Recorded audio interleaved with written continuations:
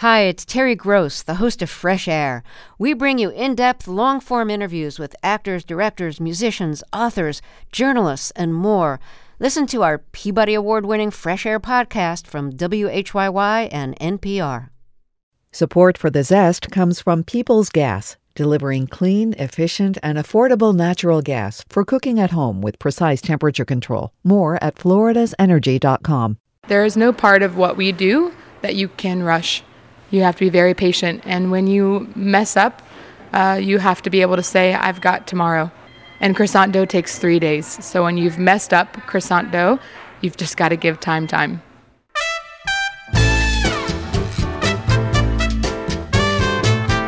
I'm Robin Sessingham, and this is The Zest. Citrus, seafood, Spanish flavor, and Southern charm. The Zest celebrates cuisine and community in the Sunshine State.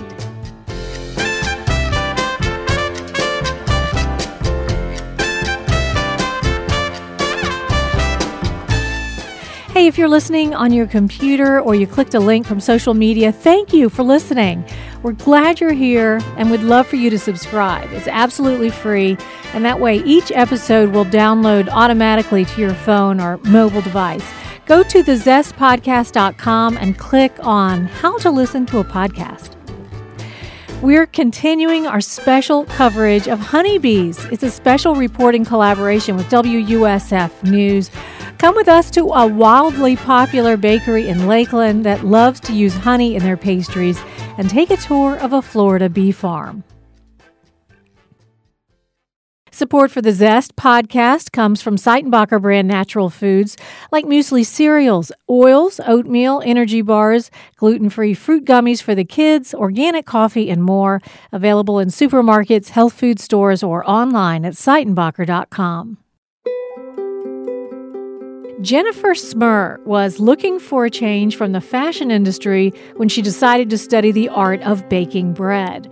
After an apprenticeship with Miami's Zach the Baker, in 2015, Jennifer started selling at a local farmer's market, selling out before the market even opened. Today, she runs Lakeland's Born and Bred Bakehouse, which has become a well-known destination for Florida foodies. The bakery is open only twice a week, and crowds regularly line up around the block.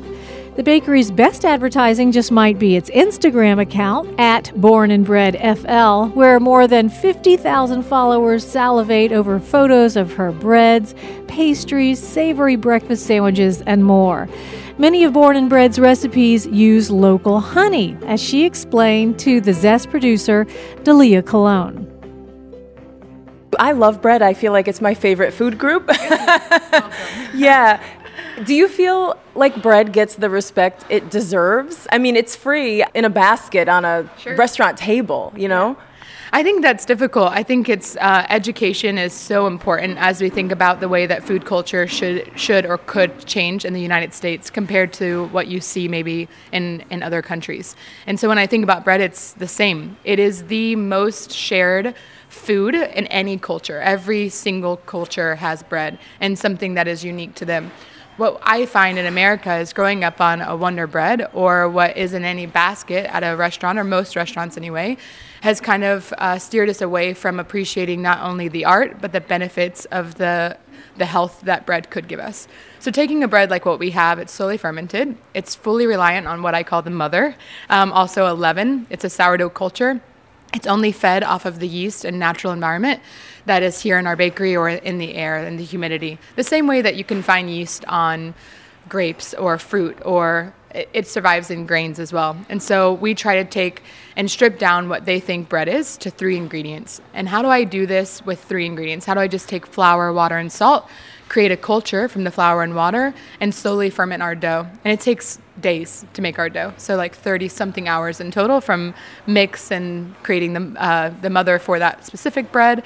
And so this creates almost like what yogurt is beneficial to our gut with having that bacteria and the flora. It does the same thing with sourdough bread. It slows down, it has bacteria, it breaks down the gluten, which has got such a bad name these days, but it's a beautiful thing when used properly. And it allows you to enjoy bread and your body to enjoy bread better. So you don't leave after having maybe the type of bread that we're making feeling, oh my gosh, I just can't eat another thing. Like, I don't know why, I feel really great. Really good points. And I love the idea of not needing a nap after you enjoy some bread. You're right. Every culture has bread. I mean, last night my kids were asking me for naan for dinner, which is it's so accessible to eat because it's familiar, it's bread, it's doughy. But at the same time, when we think about baking bread, that can feel really intimidating. So why is that? What are we doing wrong? I think, having a culture or society where everything is readily available is maybe the first part of how do we simplify life again? How do I make time for something that could be enjoyable or that could be a benefit to not only me, but my time, my mental health? And so if you slow down just a little bit in life sometimes, and maybe it's standing in line for your favorite bakery, maybe it is going over to your mom's house in the afternoon. We don't feel as if we can slow down as much to have hobbies like baking bread.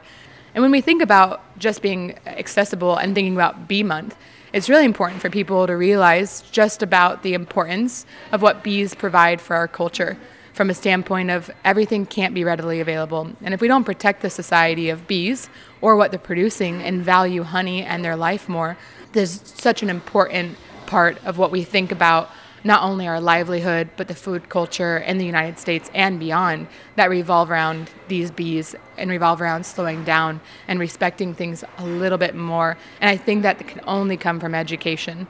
Let's talk about the role that bees and honey play at Born and Bred. Tell me about some of your products that use honey. We think of sugar when it comes to baking, but there's a lot you can do with honey. So talk to me about some of the products you guys are making here today.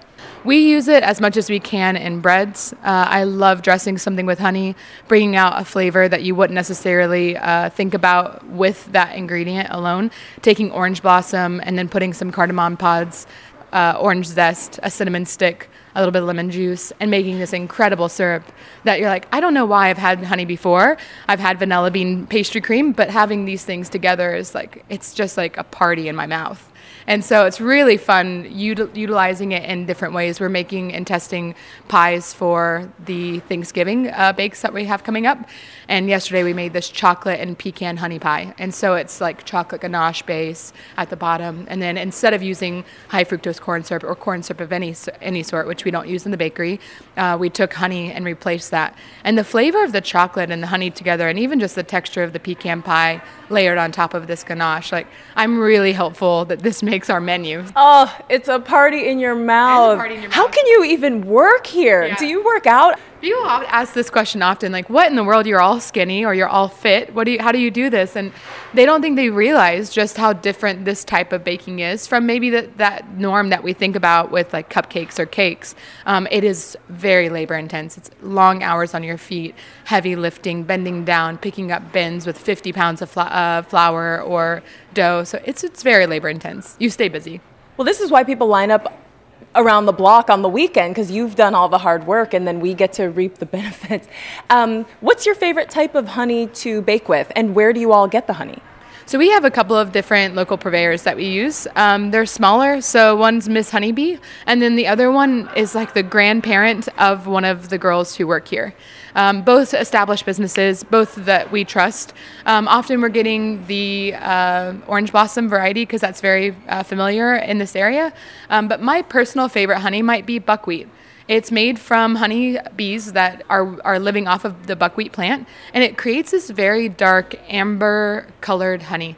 It's very rich. It's not for everyone, but this like carameled flavor that comes with it and this depth of earthiness is so unique that I think it's fun for someone to try it. You're here in Lakeland, which is a mid-sized town. I was just looking online, and Food and Wine featured you as a must-visit bread bakery. I mean, you've got lines around the block every weekend. Why are you passionate about being here in Lakeland? Why not move to Miami or Tampa or, Bright Lights, big city? I thought about for about 5 years of my life leaving, and there's something about Lakeland that just became magnetic. And when you think about doing something like baking, if we're looking at any town being more of a village, everyone needs a good bakery. And Lakeland was missing that. And it just became this, I can't leave. If you think about what makes any city great, it's the people. And the people here are just so special. And it's in a great location between Orlando and Tampa. But Lakeland, I think it'll surprise people in the next 5 years in the amount of people who are moving here and what people are willing to do and just the overall entrepreneurship and the way that the city promotes and supports people like me. It's a great city to be in. Definitely. Robin will appreciate you saying that because she's a Lakeland girl. I bet a lot of people find you on Instagram. I can feel my clothes getting tighter when I just look at your Instagram pictures. They are gorgeous. They are mouth-watering. Talk to me about the role that social media has played in your business. I mean, baking bread is as old as time, sure. But now there's this new technology that's kind of getting the word out. Mm-hmm. I think one thing that Born and Bred has done well is created an experience for any customer who comes here. And so thinking about standing in line, it goes by very quick. If you've never stood in it, I promise, especially these days, it's not that bad. To coming in and the smell and the way that we've chosen to decorate the space, the music that we have, and just how approachable and homey and welcoming it feels. It's almost an instant community. And with social media, I think that what we do is take the best of what we have, which is what everyone does on social media. We have hard days, but that's our best. And we allow someone to know what it would be like to experience what a Saturday or a Wednesday would be like. And there's something that draws someone in. I don't know. Social media is, I think, for Born and Bred is the biggest reason why we're able to do what we do. It gets the name out. It's why people drive from Miami and say, I just came all the way from Miami. But I contribute a lot to social media, and I resent it at times. I wish I could get off of it. But it is a great tool for small businesses that I really appreciate. What's a lesson that baking has taught you that you can apply to other areas of your life? As cheesy as it sounds, maybe just giving time. There is no part of what we do that you can rush.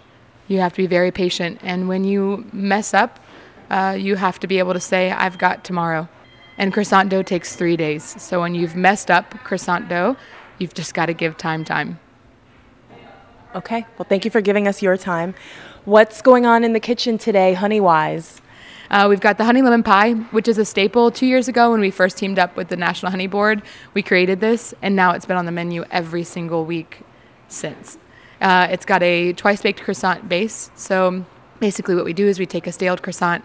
I don't really love using that term because it sounds derogatory, or maybe if it heard me say that, it'd be like, don't talk about me like that. But we do take a croissant that's about a day old. It allows it to dry a little bit. We syrup it with an infused honey syrup that uses orange, cardamom, and cinnamon. Those flavors aren't predominant, so if you don't like one of those, I wouldn't recommend you don't eat this. Always give it a try. So it's got a honey syrup using orange blossom. We've got an almond frangipane, which is technically an almond cream. We take ground almonds, and then we make it from scratch. Nothing comes out of a can. So if you've ever had canned almond cream, it's definitely not that cherry flavor. It's very natural. It tastes like almonds, but even then, somehow not. So almond cream, we make a house-made lemon curd. We close it with the lid of the croissant. So this croissant's been kind of sliced in half, all of the filling being inside. We put a little bit more almond cream, only to hold like a pie crumble on top. And so it's called honey lemon pie. It's baked again, leaving it very like crispy, flaky, on the drier sense of the texture of the croissant not being super soft and flaky. It's like a little bit, it's really amazing. I think you just have to have it. I think I just have to have it too. I can't sit here and listen to you talk about it anymore. Should we go in the kitchen and give it a taste? Okay. Sorry, please don't burn yourself. Oh, it'd be hard to do. I have no feeling left in my body. Oh, I'm sure. The honey lemon pie twice baked croissant is out of the oven, smelling so good. And now you're dusting it with a little bit of powdered sugar. Just a tiny bit, mainly for the look of it. It's perfect. It's perfection. It's got the golden brown crust, the crumble. It's pretty beautiful. It's like begging to be eaten. Yes. Oh my gosh. And I am willing to oblige. All right, let's dig into this. All right. Just pick up the whole thing. Do you want me to slice it? Sure, that sounds civilized. Yeah. Okay, we got to taste this. Okay, you ready? Cheers. Are we gonna cheers? Okay. Boom. Oh my god. They did something right. Mm-hmm. This is your recipe, right? You did something right. Yeah. Oh my gosh. It's so flaky. It's so flaky. Wow. A croissant on its own is great. And then the rest is just gravy. I mean. Wow. You see what I mean by the almond cream, though? Yes. It's something so... you're not eating it saying, oh, that's definitely almond. Okay, what is that texture? It's like kind of nutty, but it's not. What is it? It's like mild. It's mild. It's sweet, but not too sweet. Like I can taste the honey and I can taste the lemon, but they're not overwhelming. The croissant is like, hey, I'm here. I'm still great. Don't forget about me. The star. Yeah, if there's a Mariah Carey in this picture, it's definitely the croissant. Yeah, the croissant is like the Mariah Carey. The crumble on top is Ariana Grande, maybe? Sure, if we're going for pop stars. I feel like Michael McDonald needs to be in here. Michael McDonald, we're going old school. Okay, and the lemon cream is... who's kind of tart, but subtle. Subtle but tart. Yeah, who would that be? Adele? Oh, maybe. I don't know. The lemon cream is like the Adele of this. Yeah. Then what does that make you? Oh, You're the Beyonce of Lakeland. I'll take it.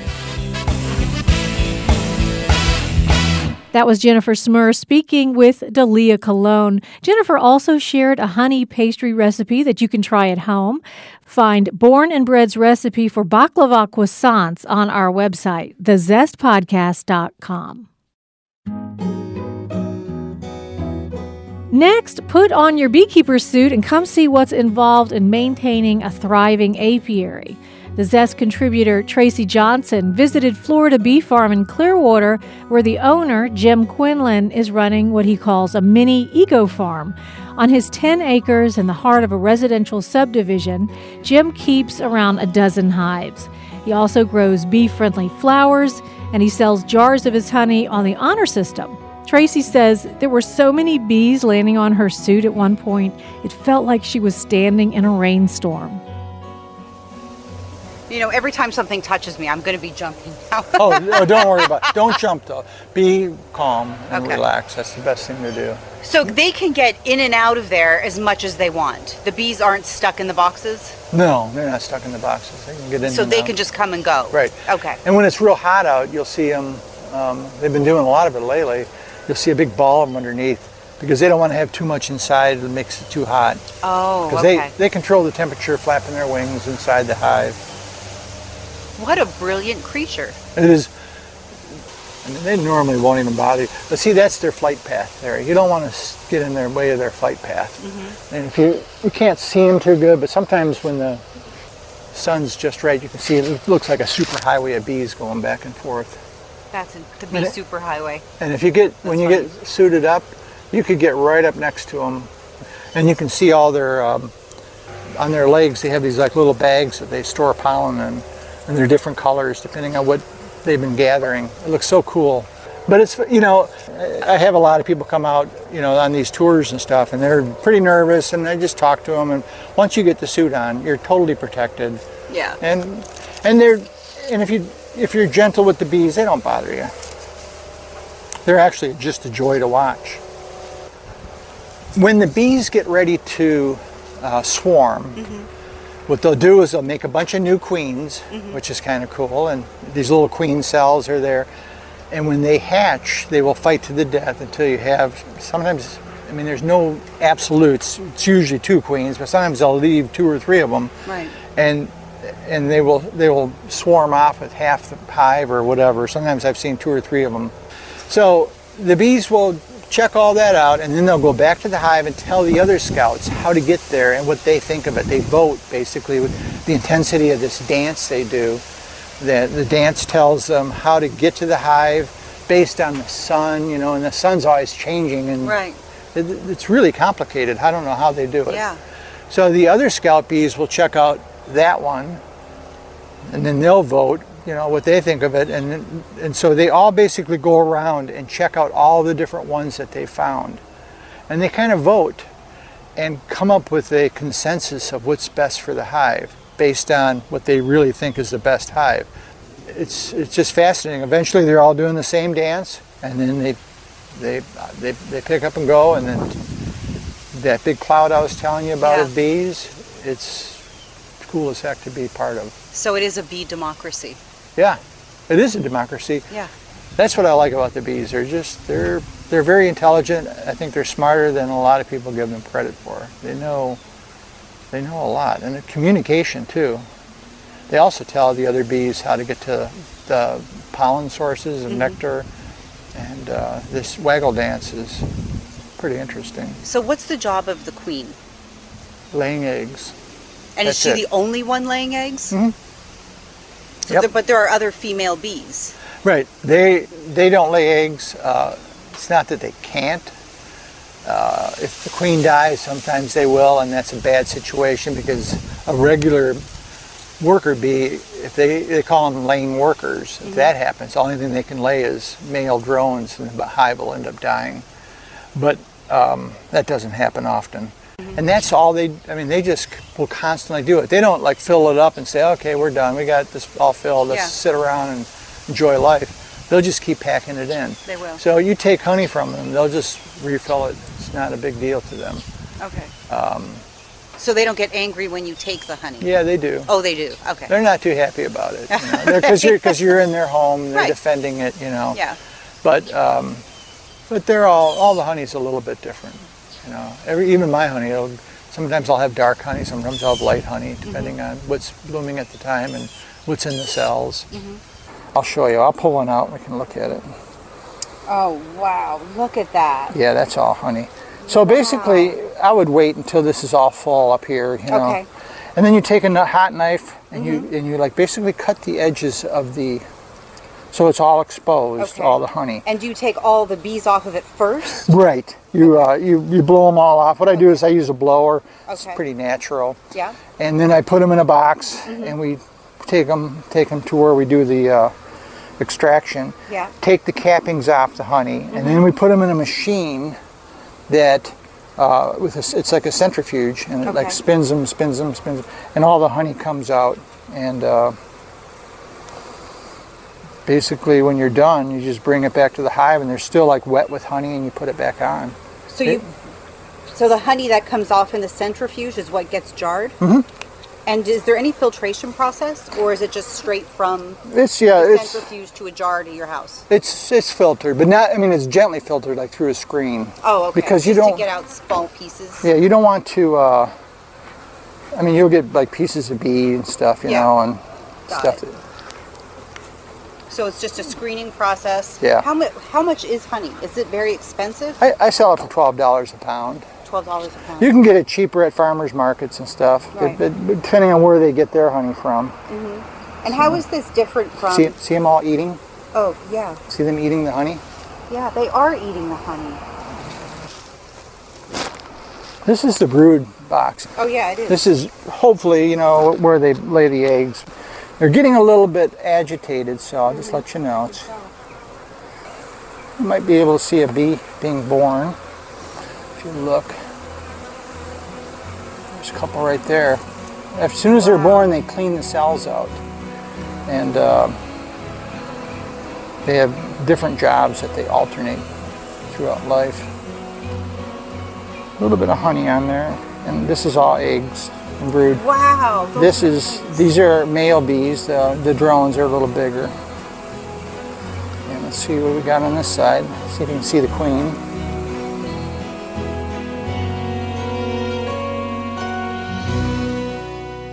That was Jim Quinlan of Florida Bee Farm with the Zest contributor Tracy Johnson. Tracy's blog is called Tracy in Sunshine City. We have video of the bee farm and more honeybee stories at WUSF.org/honeybees. That's it for today. Last week, I had one of my most favorite interviews. I spoke to Dr. Jamie Ellis of the University of Florida, who's director of UF's honeybee research. If you missed it, go listen. You can find past stories, photos, and lots of recipes at our website, thezestpodcast.com. I'm Robin Sussingham. Dalia Colon and I produce The Zest with help from Megan Trimble, Mark Hayes, and Craig George. The Zest is a production of WUSF Public Media.